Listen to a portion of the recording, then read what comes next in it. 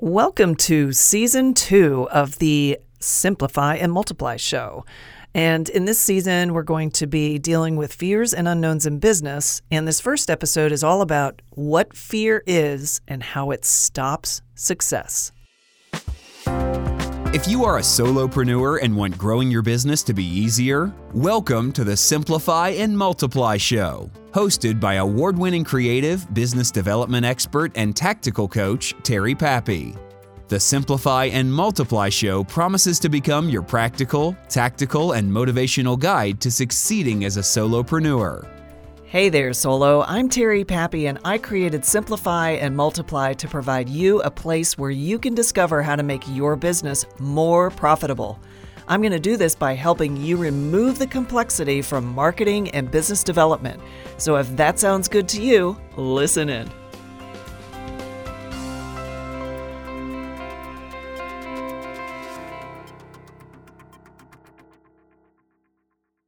In the trailer for Season 2 of the Simplify and Multiply show, I shared a little bit about why I chose to focus on this topic for an entire season.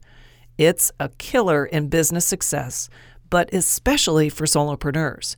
Throughout this season, I'm going to be interviewing fellow solos about how they face down fears and unknowns in their business, as well as sharing my own secrets for not letting fear run the show. This show is my baby, and I promised myself I would be as Brené Brown vulnerable as I could be, because I know there are listeners in this audience who are dealing with similar challenges that I am, or that I have experienced in my early years running my business. And this is one. I still deal with fears and unknowns in my business even now. Just this past week, I had a bit of a panic attack when I let my thinking go down that tunnel with no cheese, which is my expression for thinking things that totally don't serve what I'm about or where I want to go in my life. Now, it was related to a thought that I had, which was fear-based, and it was centered around an idea that a rather large client I've had for a number of years would go away at some point in the future. It was accompanied by the desperate thoughts of, oh my God, what am I going to do when that happens? And just having these awful scenarios run through my mind. And it was like I was facing imminent death. My stomach got upset, I felt anxiety rise, and it nearly went into a full-blown panic. It was worry. It was anxiousness about an unknown, and it was especially triggered by my conditioned terror around loss. And it was all in my freaking head. Now, I have had a lot of loss in my personal life. Dramatic, life-altering loss of my mom at 6, followed by a compressed series of loss with my dad, my sister Jane, and my husband Chuck, all within a 3-year span. And then my brother Richard, a number of years after that. And what those experiences did to my brain and my heart is that they have conditioned me to go into survival mode when the threat of any kind of loss shows up. And I've unconsciously and consciously designed my life in such a way to protect myself from these types of threats, or really, the thought of any threat of loss. And in nearly every case, there is little to no evidence that it will even ever happen. But because my brain has been conditioned by these past experiences, it now has a propensity to immediately respond in a negative way and kicks my survival instincts, and they just take over. Now, if any of you believe in attraction, you know that if you're focused on a worry or a specific outcome you don't want, eventually it or something that delivers a similar emotional trigger will show up in your experience. Now, I'll give you an example, and this actually happened to me last year. So my very largest client, who I had been doing work with for nearly 10 years, just out of the blue decided to stop working with me. And the way it all went down was a total shock to me, honestly. It really was, might have been why I started having this freak out about the other one I just told you about, because it's like, here I am reinforcing that whole loss thing, right? It was kind of weird how it all came down, but about a year ago, leading up to that, I'd been experiencing a growing anxiety around that particular account and losing it. partly because getting paid for the work I'd completed was becoming increasingly difficult. And they were on average, like 6 to 8 months late with their invoices. And it was hurting my business, as you can imagine, because they were my biggest client and demanded a lot of work on a pretty regular basis. I was spending a lot of time chasing the invoices and trying to get them paid. And, if you guys are dealing with that with your clients, you know what I'm talking about. It's such a pain in the butt. Now, this struggle went on for over a year, and the anxiety around the account continued to build. Instead of ending it on my terms or approaching it differently, I totally stressed out and I feared that they'd stop working with me altogether. It's like, well, I must be doing something wrong if they're not paying their bills on time. It's like I kept making all these stories up around trying to understand and make sense of what was going on. And the irony was that they weren't paying me anyway. It's like they weren't paying me anyways. It was kind of like I was working for free.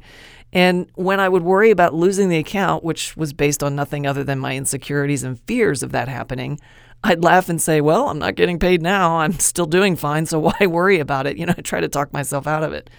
It was funny, in a way, and at least I was able to temporarily assuage my fears, calm myself down, and my unknowns related to losing the account. But once I let go of the idea that I would be a hot mess and my business would totally fold if I lost them, which, by the way, is complete BS because I never put all my eggs in one basket, a lesson I learned long ago working at an ad agency that folded because they lost their big IBM anchor account and they had to close their doors as a result.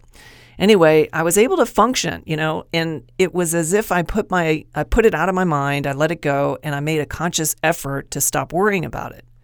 But here's the thing, the worry was still percolating in my subconscious because it was connected to, the triggers that were deep-seated conditioning from past loss.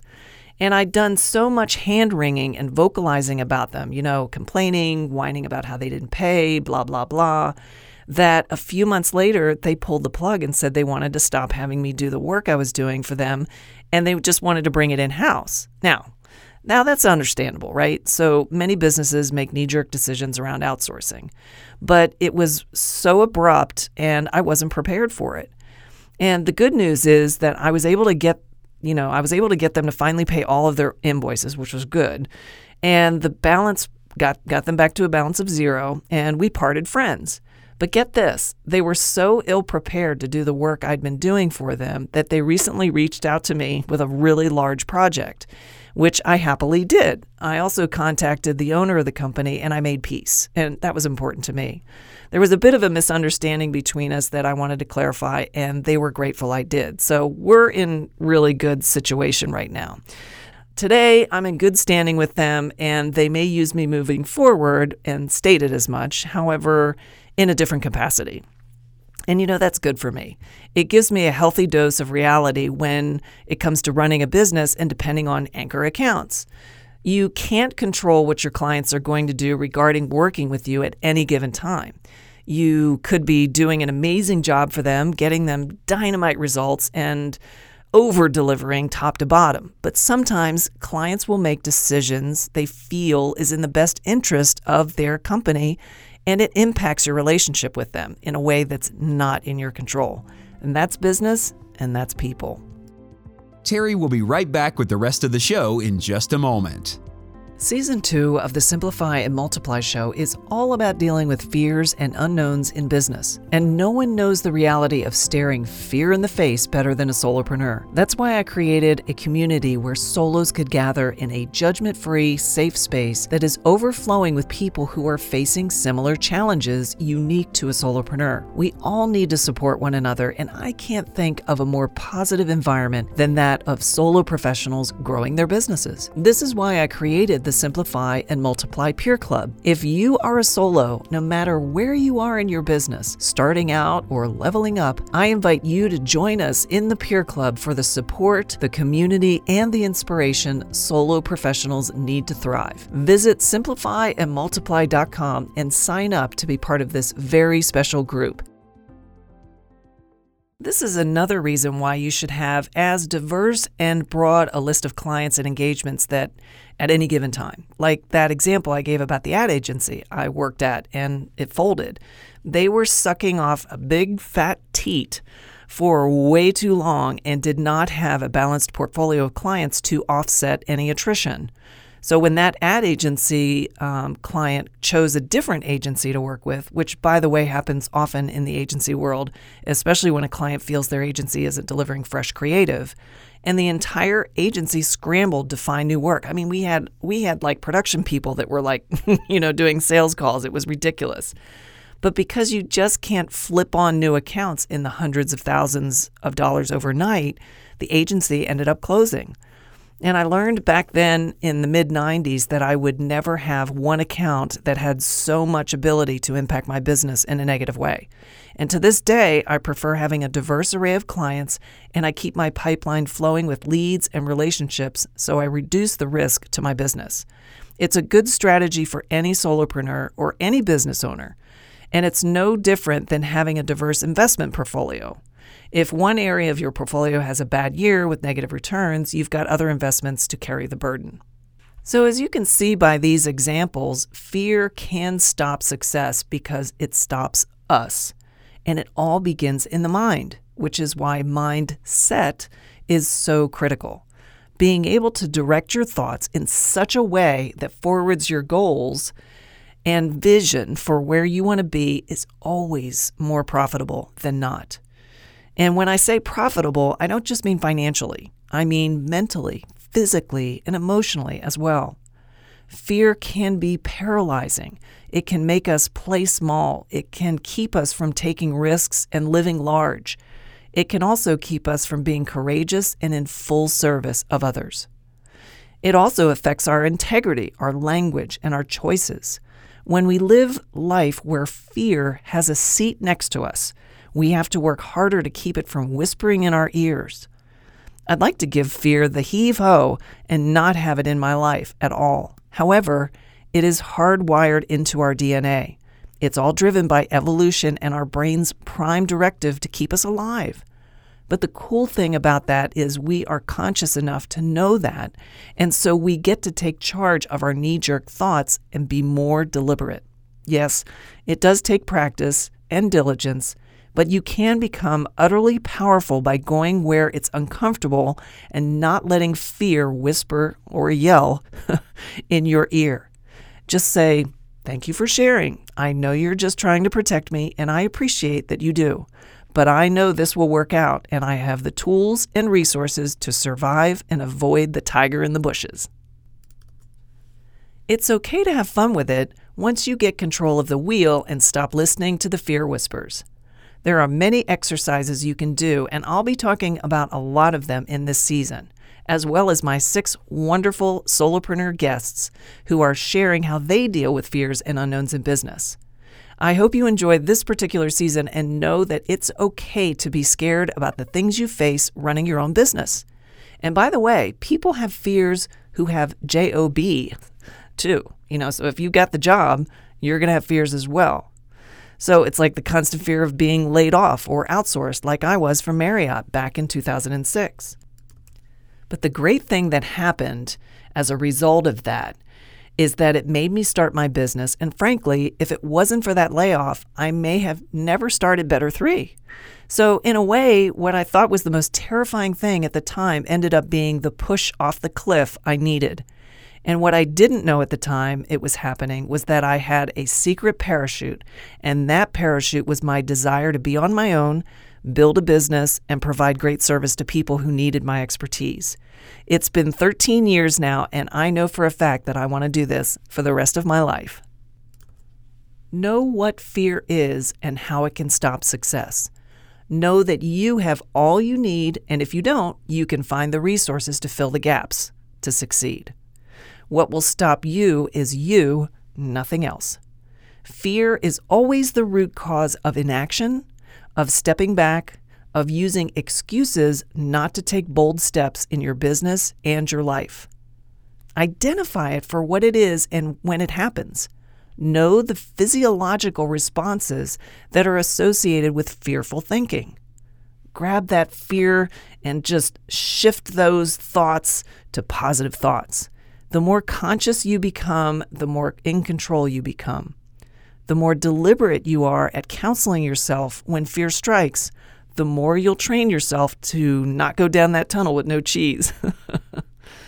It's okay to play it safe. It's okay to stay in your lane. But how boring is that?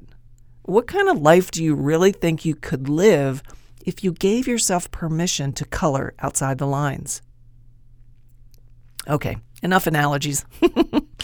What I really want to leave you with is that you can get more control over your fearful tendencies so you can be more empowered in your work and do the things your business needs to grow and succeed. Business is pretty basic. We overcomplicate it with fear-based thinking. The most successful people in the world don't let fear run their business. They have total mastery over their mental direction and take massive action to achieve the goals they most want to achieve. Fear is a physiological response to a perceived or imagined threat. Your brain doesn't know the difference whether it's an imagined threat or if it's really a big tiger in the bushes ready to pounce on your head. So feed your brain things that will eliminate the fear response. When you have a worry, intentionally shift that thought to a thought that serves you and watch the physiological response diminish. Write if it helps. Talk to a friend if it helps. Retrain your brain to focus on positivity, success, things working out, and possibility. The more you do, the less that fear voice will whisper in your ear, and you can get back on track to building a profitable and fun business you love. Well, that's it for this episode. Thank you for joining me.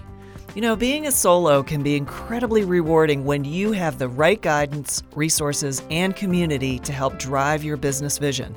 The great news is that's exactly what you'll get with Simplify and Multiply. You've just listened to another episode of the Simplify and Multiply Show with Terry Pappy. If you want to get free marketing and business development tips, templates, trainings, and more, head over to simplifyandmultiply.com and sign up. Learn how you can grow your business the easy way. That's simplifyandmultiply.com to join our growing community of amazing, talented solopreneurs out to simplify their business, multiply their income, and make a big impact in the solopreneur economy.